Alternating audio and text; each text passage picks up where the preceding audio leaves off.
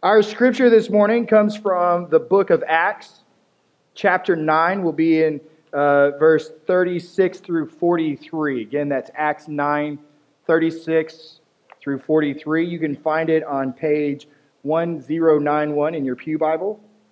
I encourage you to turn to it and look it up to follow along. One of the things we've been blessed with is you can tell if your preacher is actually reading the scripture to you or making it up. That's an important distinction. 500 years ago, before they had the printing press, they didn't have that ability. People didn't read, and we just trusted what the church told us. Turns out, when you give people power, even in the church, they will get corrupted. So, you have God's word in your hand. It's not complicated. You don't need a special degree to understand it. He's written it plainly for you, so I encourage you to read it. So let's read along together now. Luke writes, "Now there was in Joppa a disciple named Tabitha, which translated means Dorcas. She was full of good works and acts of charity. In those days she became ill and died, and when they had washed her, they laid her in an upper room. Since Lydda was near Joppa, the disciples, hearing that Peter was there, sent 2 men to him, urging him, 'Please come to us without delay.' So Peter rose and went with them, and when he arrived, they took him to the upper room. All the widows stood beside him, weeping and showing tunics and other garments that Dorcas made while she was with them. But Peter put them all outside and knelt down and prayed. And turning to the body, he said, 'Tabitha, arise.' And she opened her eyes, and when she saw Peter, she sat up. And he gave her his hand and raised her up. Then calling the saints and widows, he presented her alive, and it became known throughout all Joppa. And many believed in the Lord. And he stayed in Joppa for many days with one Simon, a tanner." Here ends the reading of God's inspired, holy, and infallible word. May he write its eternal truths upon your hearts. Let us pray. O holy God, may the words of my mouth and the meditations of all of our hearts be acceptable in your sight, O God, our rock and our Redeemer. Amen. So we've been traveling through the book of Acts, and one of the things the book of Acts really does for us is show us the early church, what was really going on, what it was really like. How did this thing go from 12 men in Jerusalem to this worldwide explosion that continues to grow today? And it continues to grow the fastest today in some of the most persecuted and what we would deem hard to grow places. China and India are quickly becoming the fastest growing Christian areas despite the amount of persecution they face. And so we see that here even in Acts, that when they were persecuted, it grew, it went out, it spread further and further along. And as the persecution came, it came specifically from one man named Saul. He was a Pharisee and a Roman citizen.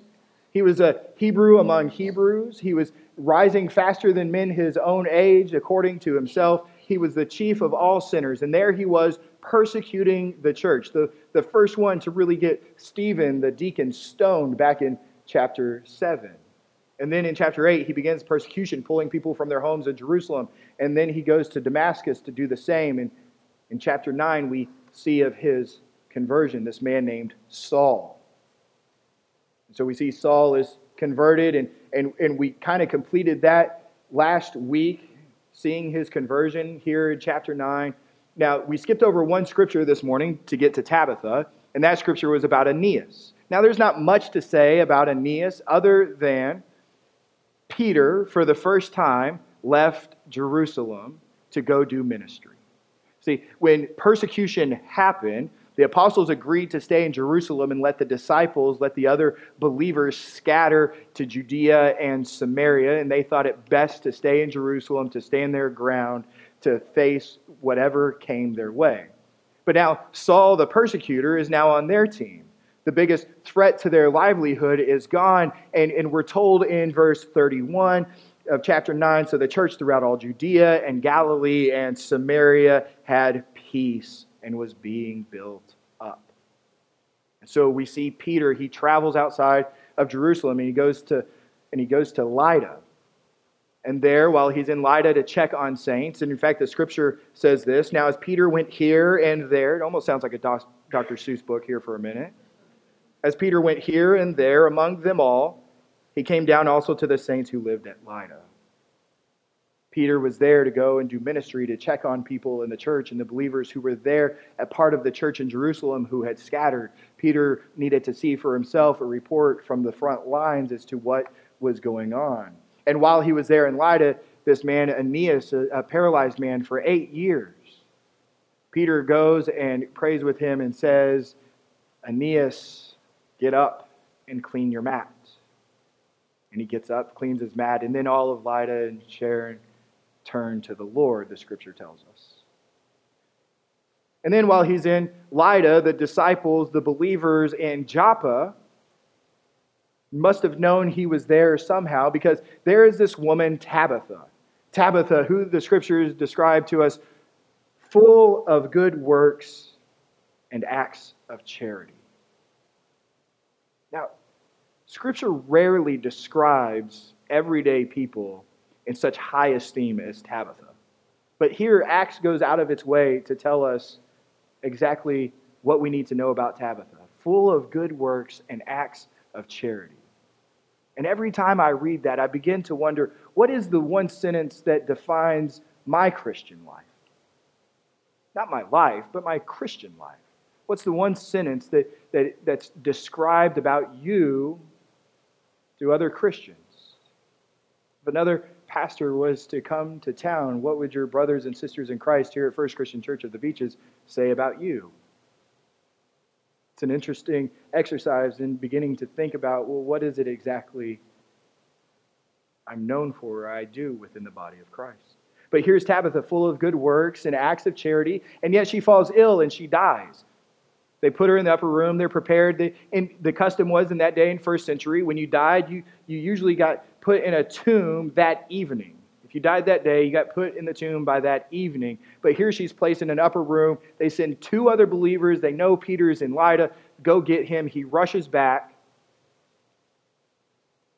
And all of these widows are weeping over her passing. Now, this miracle, this healing that we see here with Tabitha, we've seen it before. When we read Scripture, we can go back to the Old Testament and we can see Elijah do a healing of this magnitude, work a miracle of this magnitude of reviving a person dead. We see it also with his successor, Elisha, who Elisha also resuscitated someone back to life. But this one specifically begins to conjure up memories and almost exact instances up to all but one consonant of a miracle Jesus performed. See, Jesus also performed the miracle with Lazarus, resuscitated him back to life. But also there was another one, Jairus' daughter, in Mark 5. And when Jesus, the story goes, when Jesus is there, according to Scripture, he shows up, he kicks everybody out of the room, he prays, and then he says, Talitha, arise. All but one consonant. See, Luke wants us to remember this points to Jesus. And so when Peter arrives there in Joppa and in the upper room, Tabitha is dead. Peter kicks everybody out, says he kneels down and he prays, and then he says, Tabitha, arise. She sits up and she sees Peter, and Peter helps her stand up and introduces her back to the saints and the widows. Now, what we don't need to get confused about is this is not a resurrection story. This is a healing. This is a miracle of resuscitation. This is a healing, a miracle of being revived, but it is not a resurrection. What Jesus experienced on Easter coming out of the tomb was a resurrection, a new body, a new heavenly body, one that would never perish or die again.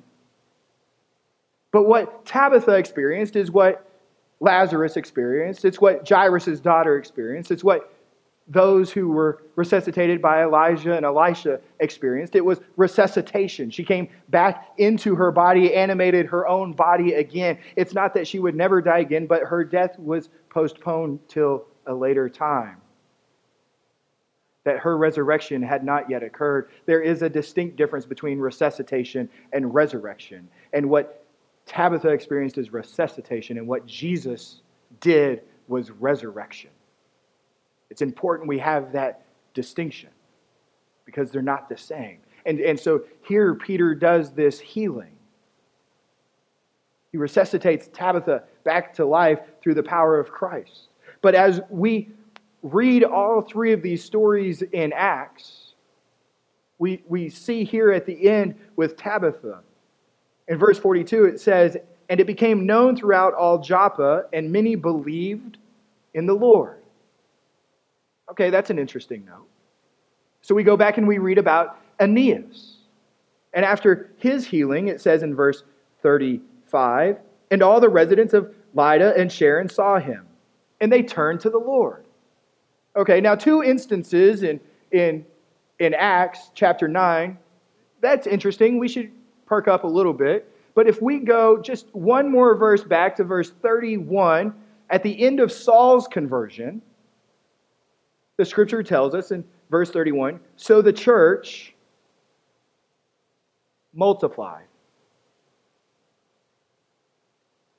So here in Acts chapter 9 specifically, when we go back and we take this big view of what's happening in Acts chapter 9, is that after Saul's conversion, the church multiplies. It grows. More people are coming to faith. After Aeneas is healed and brought to stand on his own feet again for the first time in 8 years, all of Lydda and Sharon turn to the Lord. They repent and turn to the Lord. And then when Tabitha is resuscitated, revived back to life, it was known throughout all Joppa, and many believed in the Lord. What we see here is that God is working and people are being saved. And even here, when we look at all of this together, because Scripture isn't always meant to look at little bites, but it's meant to look at a big breadth of a story of what God is doing. God is working and people are being saved. And so we can ask the question reasonably and say, how? How is it that God is working and people are being saved here in this early church? What is it that they are doing that we should also be doing, because they were there with the apostles and they were the early church? They had these keys to the kingdom with Peter around. What is it that is going on that allows God to work in such remarkable ways? Because what we have here in chapter 9 are three remarkable transformations. Absolutely remarkable. A persecutor to an apostle, paralyzed to walking, dead to life. These transformations are remarkable and extraordinary on any scale of any time period throughout history. And here within this chapter, three remarkable things happen because God is working and people are being saved. Now, as God is working, people are being saved, and we ask, how is that happening? Well, when we take a closer look at what is going on in the early church with the apostles, with the deacons, with the believers and new converts, we see God is working through ordinary obedience. It's nothing special. It's not some big effort on our part. Rather, it's ordinary obedience of people born again into Christ. In fact, the very beginning of Acts starts us out and gives us the blueprint for what ordinary obedience for the church looks like and the members of it. On the day of Pentecost, the Holy Spirit comes down, and it's there, and Peter and the apostles go out to the street, and he begins, and he preaches the sermon of his life, and 3,000 men come to faith, and they say, "Brothers, what do we do now?" And he says, "Repent and be baptized." So they do it. And then they form this new Christian community. A megachurch from the very beginning was this movement with the power of the Holy Spirit. And here they are in Jerusalem, 3,000 men, plus women and children. And they're sharing all that they have in common. And then it says in Acts 2:42, "And they devoted themselves to the apostles' teachings to the fellowship of the breaking of bread, and to the prayers. Right here, it lays it out what ordinary obedience for the church and believers looks like. Through ordinary obedience of faithful disciples, we see remarkable works of God. We see it. We see it in prayer. We see it through proclaiming Christ. And we see it through practicing Christian community. Here we have what we see God doing and working in people's lives through ordinary obedience. Prayer, proclaiming Jesus, practicing Christian community. Now, the early church was most definitely focused on prayer. We read all throughout Acts as we've been following along. At any instance, if you haven't been with us, you can turn through and find all of these places. But it was right here in the blueprint in Acts 2:42 when he says they devoted themselves to the prayers. Or even continues in Acts 4:31 after they've been brought before the Sanhedrin Council and told to stop preaching that Jesus was resurrected from the dead. When they returned, it says, and they had prayed, and the place which they gathered together was shaken, and they were filled with the Holy Spirit and continued to speak God's word with boldness. But before anything shook, before any Holy Spirit,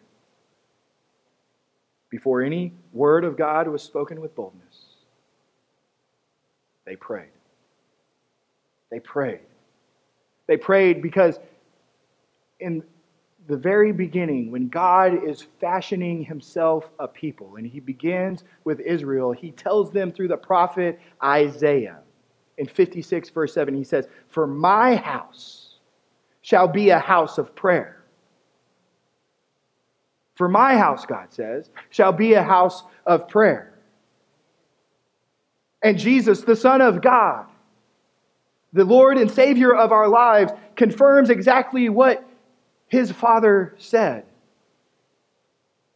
He quotes him in Matthew 21, verse 13. He said to them, "It is written, my house shall be called a house of prayer, but you have turned it into a den of robbers."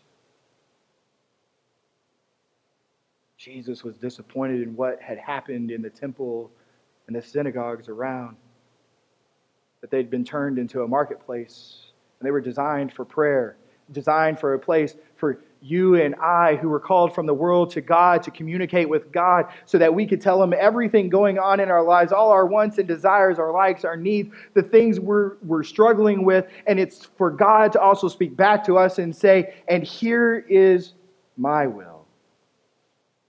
Here's where I am taking you. Jesus tells his disciples, ask and you shall receive. But it's not just ask for anything, not ask for that 45-foot boat so you can take it offshore and go catch some nice fish after church. It's much more than that. When you ask, and you ask what aligns with God's will, because you've been given a new heart, you've been born again, and you ask in obedience, God answers prayers that are aligned with his will. And here the early church is praying for boldness. Here the early church is praying that more lost people will come to faith in Christ. Here the early church is praying that persecution will stop, but if not, so be it. We will continue to take the gospel. Give us the strength. Their prayers aligned with God's will. Prayer is vital for all of God's people. There's a 19th century preacher in London. His name's Charles Spurgeon. You may have heard of him or not. He's known as the Prince of Preachers.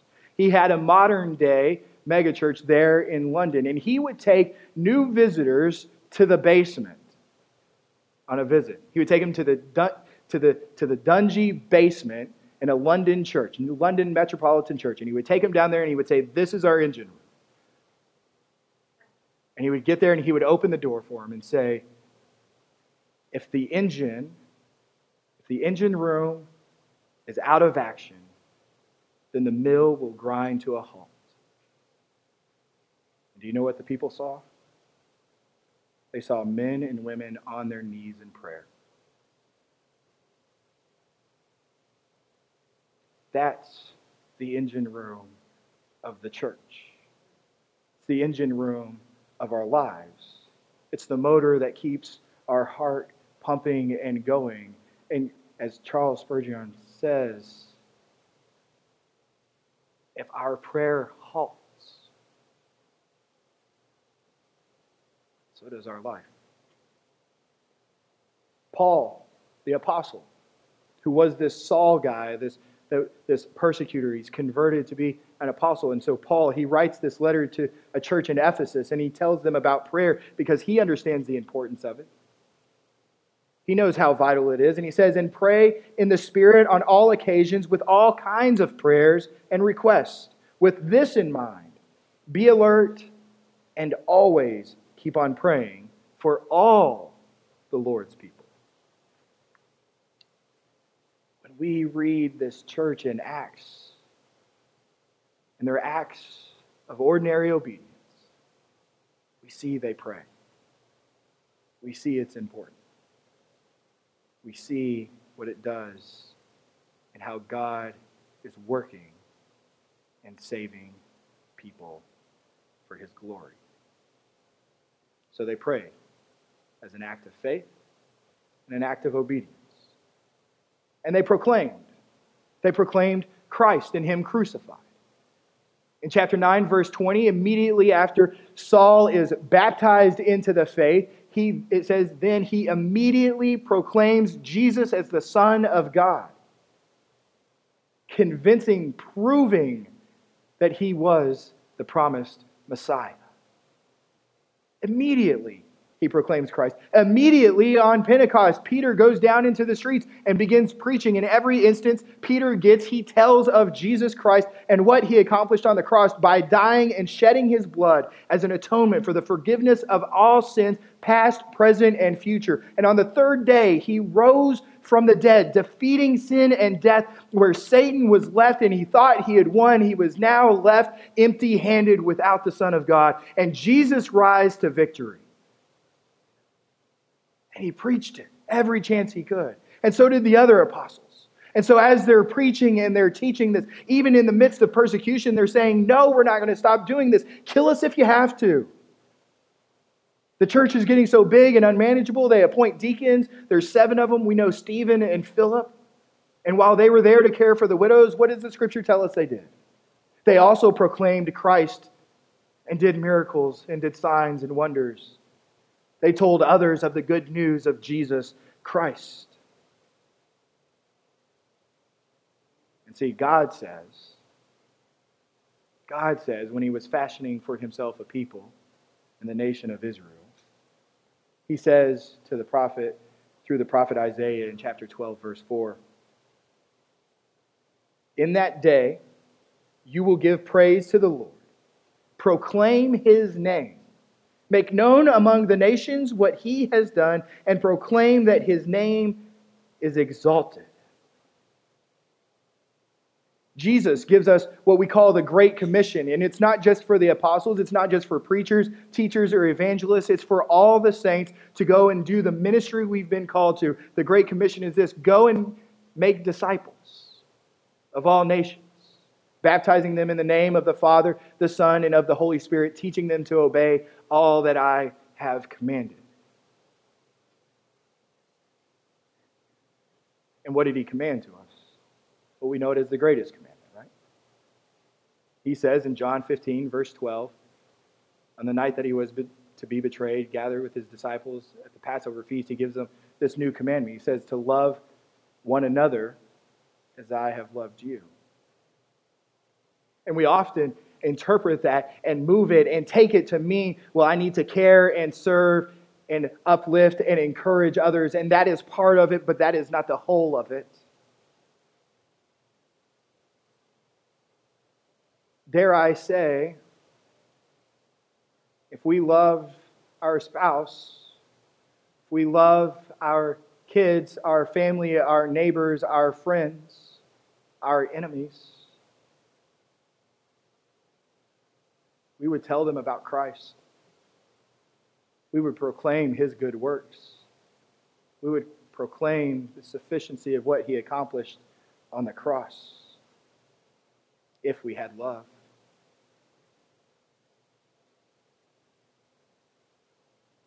Don't get shy on me. I see you on Facebook. I see you in social media. I see you at grocery stores and interacting with neighbors and friends. I see you talking about Avengers. I see you talking about Game of Thrones. I see you talking about the greatest new book you read, quick to give recommendations or high praise of a restaurant you just saw for the first time, or willing to tell people that there's a Fuzzy's Taco Shop on Southside Boulevard that came from TCU at Texas, has the best tacos around. You're willing to tell people that. You're willing to share all of that. And forever, word of mouth. Advertisers, businesses have known this forever. Word of mouth is the best advertising you can ever get. Nothing will ever beat a personal word of mouth recommendation. And nothing will ever beat a personal witness to the saving acts of Jesus Christ. Proclaiming Christ. I wish there was a softer way to get into this and urge you towards it. But Jesus doesn't make it so easy for us. In Jesus' own words in chapter 12 of the Gospel of Luke, the same author who writes Acts, he says, "And I tell you, everyone who acknowledges me before men, the Son of Man also will acknowledge before the angels of God. But the one who denies me before men will be denied before the angels of God." Not my words. It's Jesus. Jesus, not letting us off the hook for proclaiming Christ to those we're called to love. So we see that. God and Jesus. We see the early church proclaiming Christ crucified and him resurrected. They're praying. They're proclaiming. And they're a practicing Christian community. We gather that because we see that Barnabas sold his land to help those in need, to help fund this new community so that anyone in need had stuff that they could use together.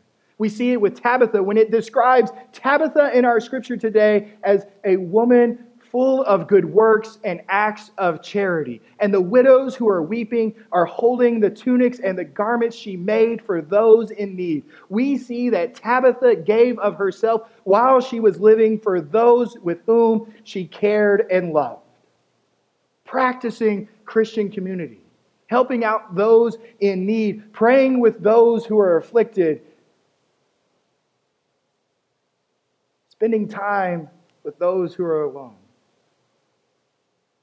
If you've been here for any amount of time and ever gone through a hardship, or you know someone in the church who has, you will know that here at First Christian Church of the Beaches, we take practicing Christian community very seriously. Last week, you all cheered for it when you heard the gift we were able to give Pastor James over at Bethany Christian Church in Lakeland, Florida. Though he hasn't been part of our exact faith community since 2012, you still cared for him and you loved them as Jesus had loved you. He sends his thanks to you as he's battling cancer from the tip of his toes to the top of his head. And he was so overwhelmed by the gift, he and his wife Susan, because he told me and wants you to know that it's relieved them of the burden of the medical debts they were carrying. So now they're free to face tomorrow because you cared enough to practice Christian community, to live out, love one another as I have loved you. See, it's a both and in that new commandment. It's proclaiming and caring. It's not one or the other, it's to do them together. And here, that's what we see in Acts. We see them doing this. And Peter, who is the apostle there with Tabitha, there amongst this Christian community, he'll write his own letter. And there he'll write in the 4th chapter, above all, keep loving one another earnestly, since love covers a multitude of sins. Show hospitality to one another without grumbling. As each has received a gift, use it to serve one another as good stewards of God's varied grace. Whoever speaks as one who speaks oracles of God, whoever serves as one who serves by the strength that God supplies, in order that in everything God may be glorified through Jesus Christ. To him belong the glory and the dominion forever. When we see ordinary obedience from this early church, from the apostles, the deacons, the believers, the disciples, the new converts, we see three remarkable transformations occur. But we see much more than that, because all of them point to Christ. We see that the church is multiplying, people turning to the Lord and coming to faith in God. God is working, and people are being saved. If we are faithful to the ordinary, God is faithful to do the extraordinary. If we're faithful to the ordinary, praying, proclaiming, practicing Christian community, God is faithful to the extraordinary. Not the three remarkable transformations that we see in chapter 9, but faithful to the extraordinary of lost sinners coming to Christ. Those who are dead in sin, that thought they were promised life and joy in the sins that only led them to the grave, he will continue to work to seek and save the lost. For that is his mission. Because he has great love. And he wants you to be about it as well. Let us pray. Heavenly Father, on this day, we give you thanks for the power of the Holy Spirit. Because we know, although this is a call to be faithful to ordinary obedience, we cannot do it without the strength of you with us. We ask the Holy Spirit to continue to push us to pray, push us to proclaim, and push us out of our comfort zone as we practice this Christian community you've called us to. Lord, we know you're working in this world and you're saving people. May we be faithful and obedient so we can hear the stories and see your extraordinary works. It's in Jesus' holy name that we pray. Amen.